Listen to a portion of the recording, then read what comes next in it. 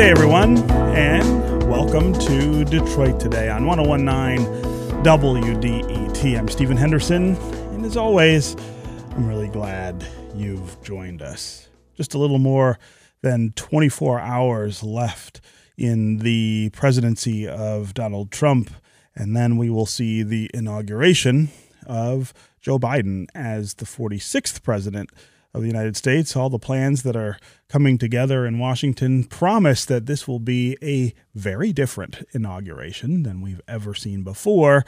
But I'm hopeful, and I think a lot of people are, that the moment won't be lost for all of the differences. This is a moment of turning an important page in our country, and I think whatever side of the political spectrum you're on, you've got to hope that the new administration does a better job of representing everyone, of respecting everyone, and trying to move this nation forward in a collective sense.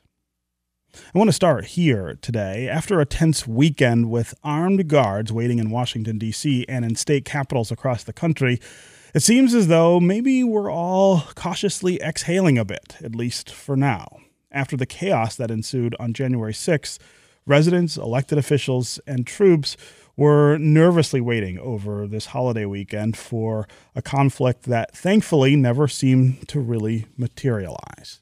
This hour, we're going to spend some time dissecting the social and political aspects of American life that have culminated in this moment of such deep division in our country, and where we go from here. That's always the question we're asking here on Detroit Today. What's next? How do we get to a better space? Later in the hour, I'm going to talk with Columbia psychology professor Peter T. Coleman about the new kind of leadership that he believes is required to navigate our country out of this epidemic of polarization. But first, a look at the role of gun rights advocates in shaping the ideology around freedom, fear, and the far-right extremism that played out in our nation's capital earlier this month. For this conversation, I'm joined by Furman D. Brabenbender, a professor of philosophy at the Maryland Institute College of Art and the author of Do Guns Make Us Free? And Life After Privacy. He also recently wrote a piece in The Atlantic titled The Gun Rights Movement Fed America's Insurrectionist Fever Dreams. Professor D. Brabenbender, welcome to Detroit Today. Hi, thank you very much for having me. Yes. Before we get started, I just want to make a personal note.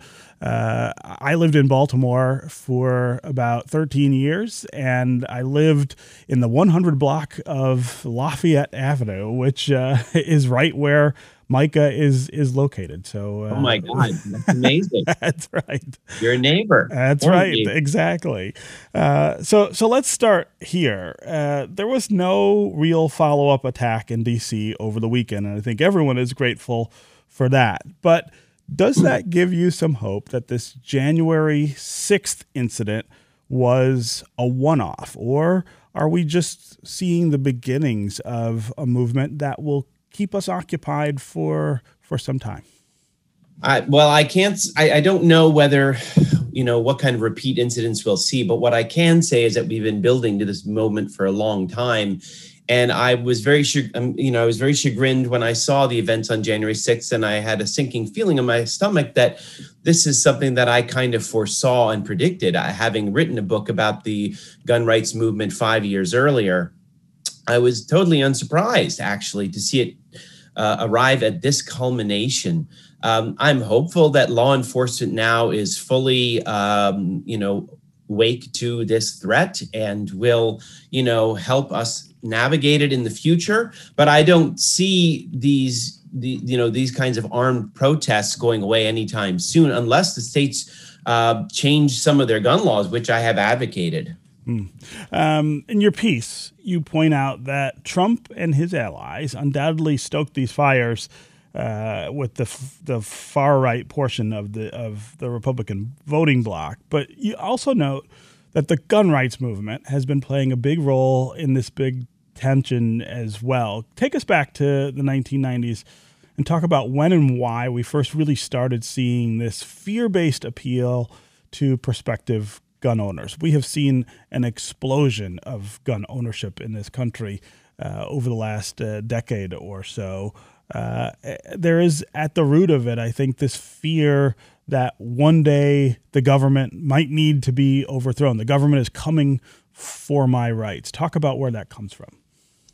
Well, in a way, that notion has a legitimate political or historical pedigree in this country. I mean, we have a history, we have a tradition of militias going back to the revolution, and they played a role in defense of the early colonies, and they played a role in the revolution itself. Although, as I always point out, George Washington recognized the limitations of the militias early on and opted for a professional army. So militias can only do so much in overcoming or challenging a tyranny. But specifically about the history you mentioned, the NRA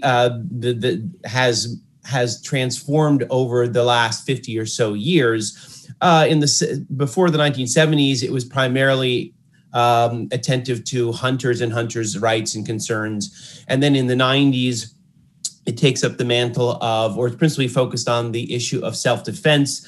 But as I was arguing in the article I wrote, that's not sufficient for gun sales, self-defense, that is. Gun sales are stoked much more robustly when you talk about tyranny, because then your options for weaponry that you should have, that expands, and you need several weapons as well if you're going to take on tyranny. In addition, we've seen a legal onslaught from the NRA that has also erupted in the early 2000s. Again, around this idea of, that we need these guns to take on the government. I am very sympathetic to the public health crowd and their arguments, that having, plentiful guns in society is a public safety menace. But unfortunately, the NRA has been playing a different game in the last few years. Last few decades. The point being that if the real problem or the real threat is government tyranny, then public safety concerns are minimal. And so a tyrannical government means that we need all kinds of laws that embolden gun owners, such as stand your ground and permitless carry and open carry. None of these make sense from a public health standpoint, but they make sense in some perverted way when you're talking about tyrannical government. And when we're talking about tyrannical government, I think one of the things that seems to be stoking this fear right now is the demographic change that we're experiencing and the shift in power that's accompanying that demographic change. You're seeing African Americans in positions of power that we didn't have before. You're seeing Latinos and other people of color attain positions of power in ways that they didn't before. It seems to me not coincidental that some of this fear of government has to do with the extent to which government now includes people who were excluded for such a long time. Absolutely. In my book that I wrote on the issue a few years ago, the book was entitled Do Guns Make Us Free? I was analyzing it from a political standpoint, that is the gun rights movement and this gun rights push, because from a strictly political analysis, being armed doesn't do anything at all for your political relevance. So or it's hardly an act of political power. Martin Luther King made that perfectly clear. So what does the gun represent? From my point of view, it is kind of almost an existential expression of angst and anger, a recognition that, of social precarity. You see that the gun owner demographic overlaps significantly with the Trump voter, with the hardcore Trump voter, the Trump enthusiast. This being middle class to lower middle class, former working class whites, Many, males tend to be very enthusiastic. White males tend to be very enthusiastic gun owners as well, and gun rights advocates. And there is a lot of anger in this community because a lot of commentators point out that they realize they have been taken down from their privileged perch, and they have to compete now with other populations. And so, the gun is a statement, if you will. I've often written that, guns speak. That's why I think that open carry is such a disastrous law, because when you carry a gun on your person, you are transmitting something. You're saying something. And so guns are a very powerful political symbol, if anything. And the symbol being of utter outrage that, about your lot, about your situation, and that, you will not stand for it, and you may opt for violence, as we saw. This is Detroit Today on 101.9 WDET. I'm Stephen Henderson, and as always, I'm really glad you've joined us. My guest right now is Furman de Brabander. He is a professor of philosophy at the Maryland Institute College of Art and the author of Do Guns Make Us Free and Life After Privacy. He recently wrote a piece in The Atlantic titled The Gun Rights Movement Fed America's Insurrectionist Fever Dreams. We're talking about the relationship between gun rights advocates, and some of the things that we have seen recently in terms of the anger that people are expressing at government, at the outcome of the November elections, the anger that they're expressing in support of Donald Trump, that armed anger that we saw at the Capitol in Washington, D.C. 2 weeks ago. If you want to join the conversation, give us a call. Tell us if you're a gun owner and what role you think firearms play in the social and political divisions that are playing out in our country. Are you hopeful that politicians are going to pass meaningful gun control reform? What would that look like to you? Also, give us a sense of what role guns have in making you feel safe in your community. I know lots of gun owners, of course, and lots of them talk about not just the personal freedom that they're expressing by owning or keeping those guns, but the safety that they feel because they're armed. As always, the number here on the phones is 313-577-1019. That's 313-577-1019. You can also go to the WDET Facebook page and put comments there, or go to Twitter and hashtag Detroit Today, and we'll work you into the conversation that way. Let's go to Bernadette in Old Redford. Bernadette, welcome to the show. Thank you, Stephen. Mm-hmm. Stephen, it has always baffled me about the open carry of guns. Guns are intimidating, and when you see them, we're supposed to trust that every white person who is brandishing a gun and the power to kill you has the good judgment not to. Bernadette, I am absolutely with you there. When I see anyone with a gun, I get nervous. That's for starters. But when I see white people with guns, I am more nervous. I am more aware of what they're doing. I'm paying more attention to what they're doing than I would otherwise, for precisely the reasons that you talk about. Furman, talk about that again, that racial dynamic that goes back to the founding of this country. Well, one of the things that was so alarming about the assault on the Capitol last week is that these were white people, right? Mm-hmm. And actually, and the way they were treated, in contrast with the Black Lives Matters protests over the summer. I actually wrote an earlier essay in The Atlantic in spring about the protests in Michigan State Capitol, and these were armed men who marched into your Capitol. Is it Lansing? Yes. Thank you. I know my state capitals and they had their assault rifles on them. Yes. And just imagine, this is where I think they get the idea that revolution is a good idea or is a likely prospect. Listen, in any other country in the world where there's real war going on or you have a real tyranny, guess what you can't do? March around with guns. Sure. I have characterized these guys as men playing at soldiers because I think that's what they are.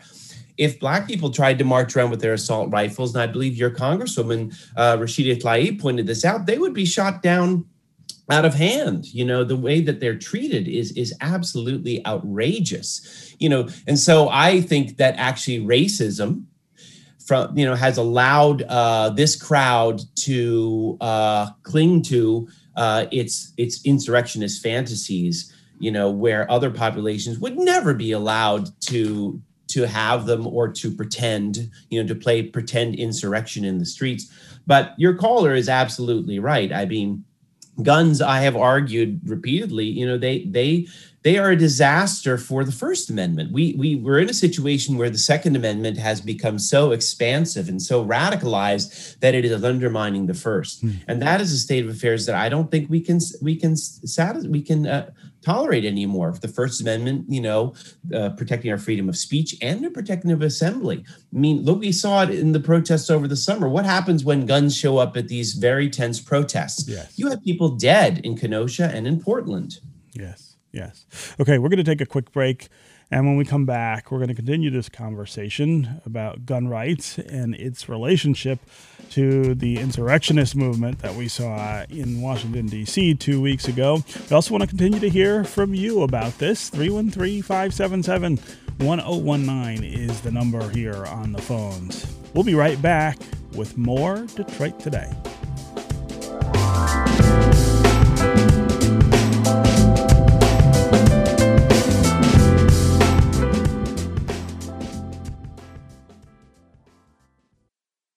WDET delivers trusted news, inclusive conversations, and cultural experiences that empower the community. 1019 WDET, Detroit's NPR station.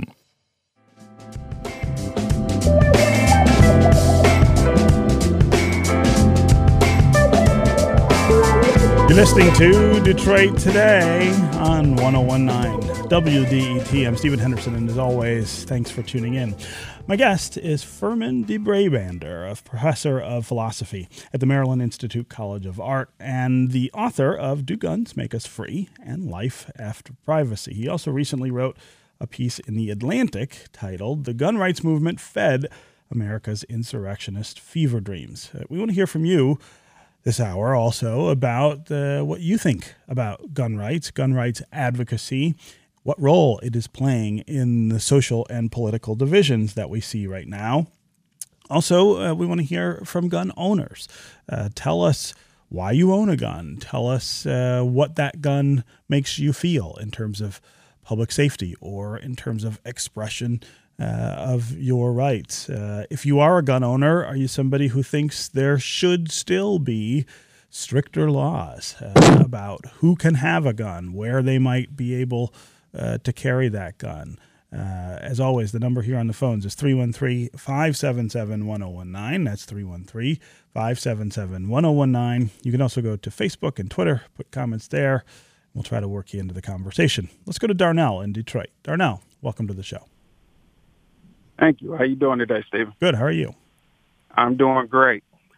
I just wanted to make an opinion. I think this is an interesting topic. I don't think that guns actually make anyone safe. And I am a gun owner, but it doesn't feel like it's, safety. It just feels like it perpetrates safety. And only people in this country I know that has been allowed to really, carry guns and use them as white men, legally. And it just doesn't seem, fair for all of us.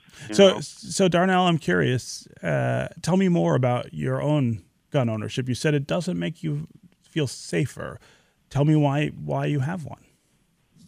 I have one really just out of understanding and feeling like it's a need.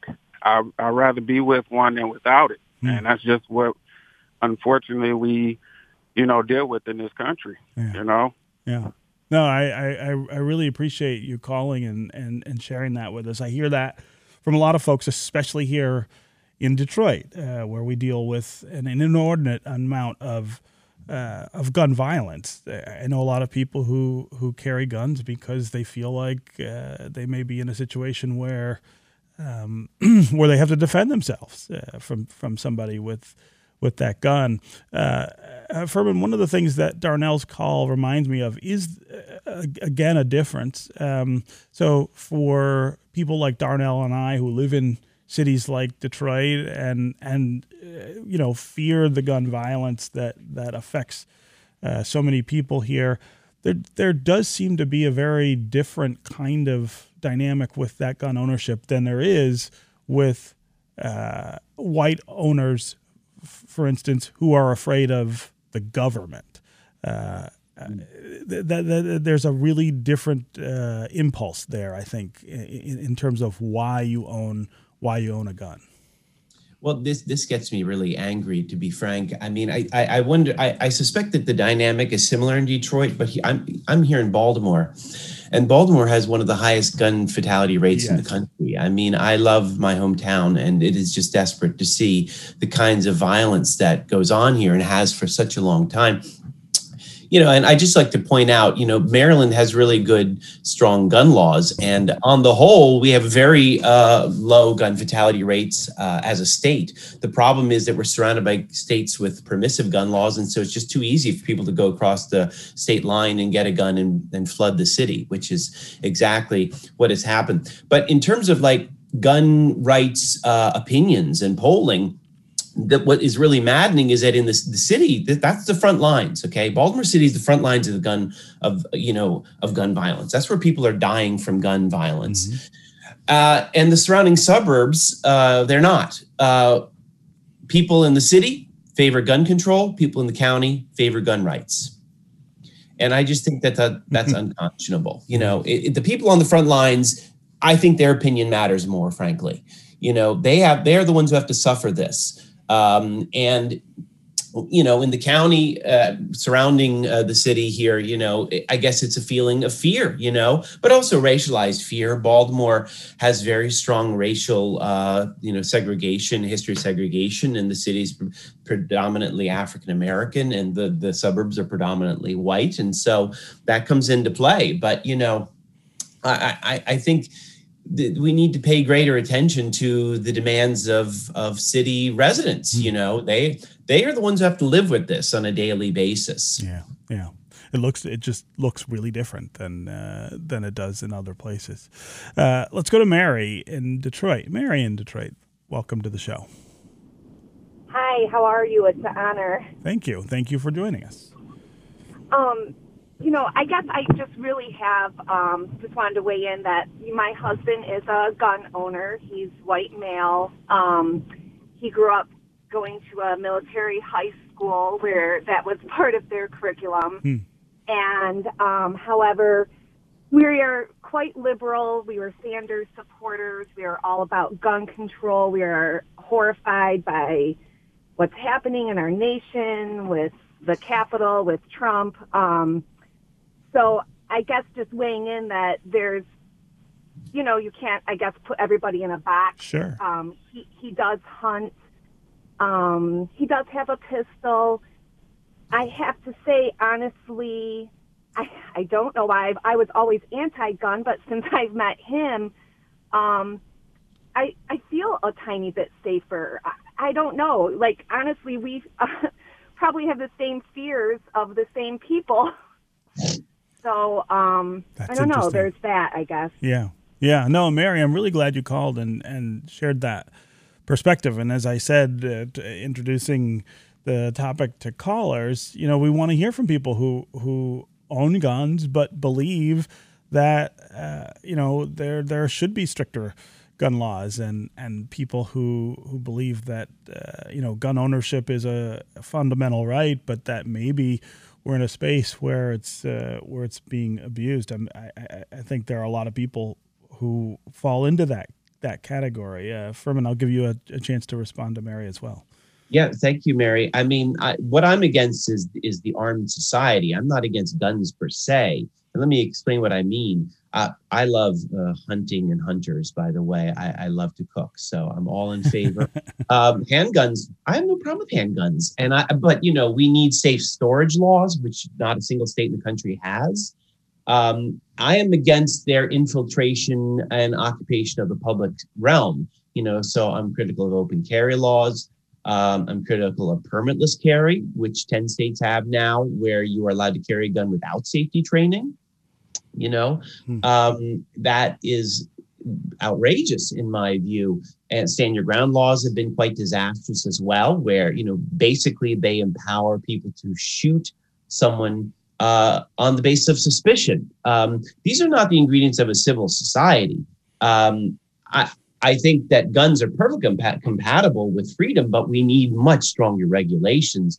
The NRA has really been on an offensive in the last 20 years to overrun our public realm with guns. And that's what I mean by the armed society, and I'm completely against assault rifles. I don't think they have any place those are made for battlefield. They have no place on our city streets, and so I just think, and one comment occurs to me, and this also speaks to your previous caller, the NRA, what they have done is they have made it, or they have tried to make it so that we feel that we have to have a gun, right? Guns are so prevalent, the gun laws are so permissive, and stand your ground laws embolden people to shoot you in the street just on the basis of suspicion. Yeah, put that all together, pretty soon everybody feels like they have to have a gun, and that suits the NRA and their gun manufacturer beneficiaries perfectly.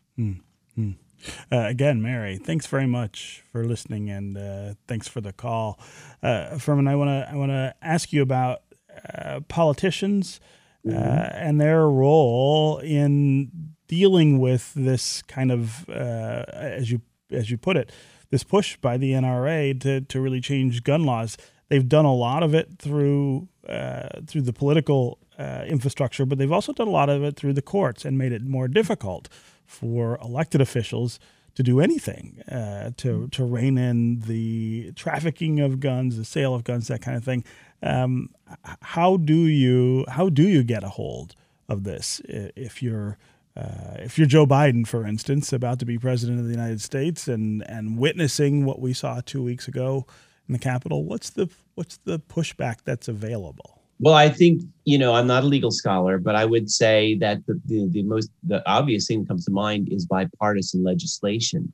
I mean, I don't think that this is on his agenda right now because he has a lot of other things. And quite frankly, gun legislation has been so frustrating the last 10 years. President Obama thought that he had a golden opportunity after Sandy Hook, and he was stymied. Look, 90% of the population favors universal background checks. That is the most likely piece of legislation that should go. By the way, it's 80% of conservatives, agree with. They tend to be more permissive in gun laws. They too favor universal background checks. And so, if we would have, 2/3 or 60% of the Senate of Congress would approve that legislation, that would make it very hard to overturn by the Supreme Court. But the short of it is that this Supreme Court is going to be ruling on gun legislation probably soon, and there is an ominous feeling among gun safety advocates. They feel that the additions of the 3 justices by Donald Trump are going to be very much in favor of permissive and expansive gun laws, which is very unfortunate. I've been arguing that, this court, the Roberts Court, is very intent on protecting and emboldening free speech. We saw that in Citizens United a few years ago, where they said that money is speech. Well, if they're so interested in speech, they need to understand, as some of your callers have pointed out, that guns speak too, and guns intimidate, and guns in the public realm, they chasten speech. And so I would hope that some lawyers would take that argument to the Supreme Court and point out that, in the interest of protecting speech, we need to dial back on the presence of guns in the public realm. Let's take one more call here before we have to end the segment. Mary in Oxford. Mary, welcome to the show. Thank you. I choose not to own a gun. And my comment is, based on government statistics and Pew Research, 61% of gun deaths are due to suicide. And I don't think we talk about this enough as a society. And what Mary, in your mind, is the relationship between that and the pro-gun rights advocates and the movement that has come up around that? What role do you think that's playing? Honestly, Stephen, I don't know, but I felt it was important to put that statistic out there. Yeah. No, I'm glad you called and added that dimension to our conversation, Furman. I'll give you a chance to respond to Mary. Your caller is absolutely right. That is one of the least discussed aspects of our our gun fatality disaster in this country. There's not a single country in the industrialized world that comes even close to our rate of fatalities, and 2/3 of that is due to suicide. So that's why it's clear to public health crowd that guns are a menace to public safety. Right? This is a disaster in a home. When people are suffering from depression, and you'll have to forgive me. I don't remember the exact details, but I read a study from a public health expert at Duke a few years ago, and he pointed out that, the vast majority of suicide attempts, when there is no gun involved, they do not succeed. But when a gun is involved, 90% succeed. Wow. So, it's just awful. It makes suicide that much more certain.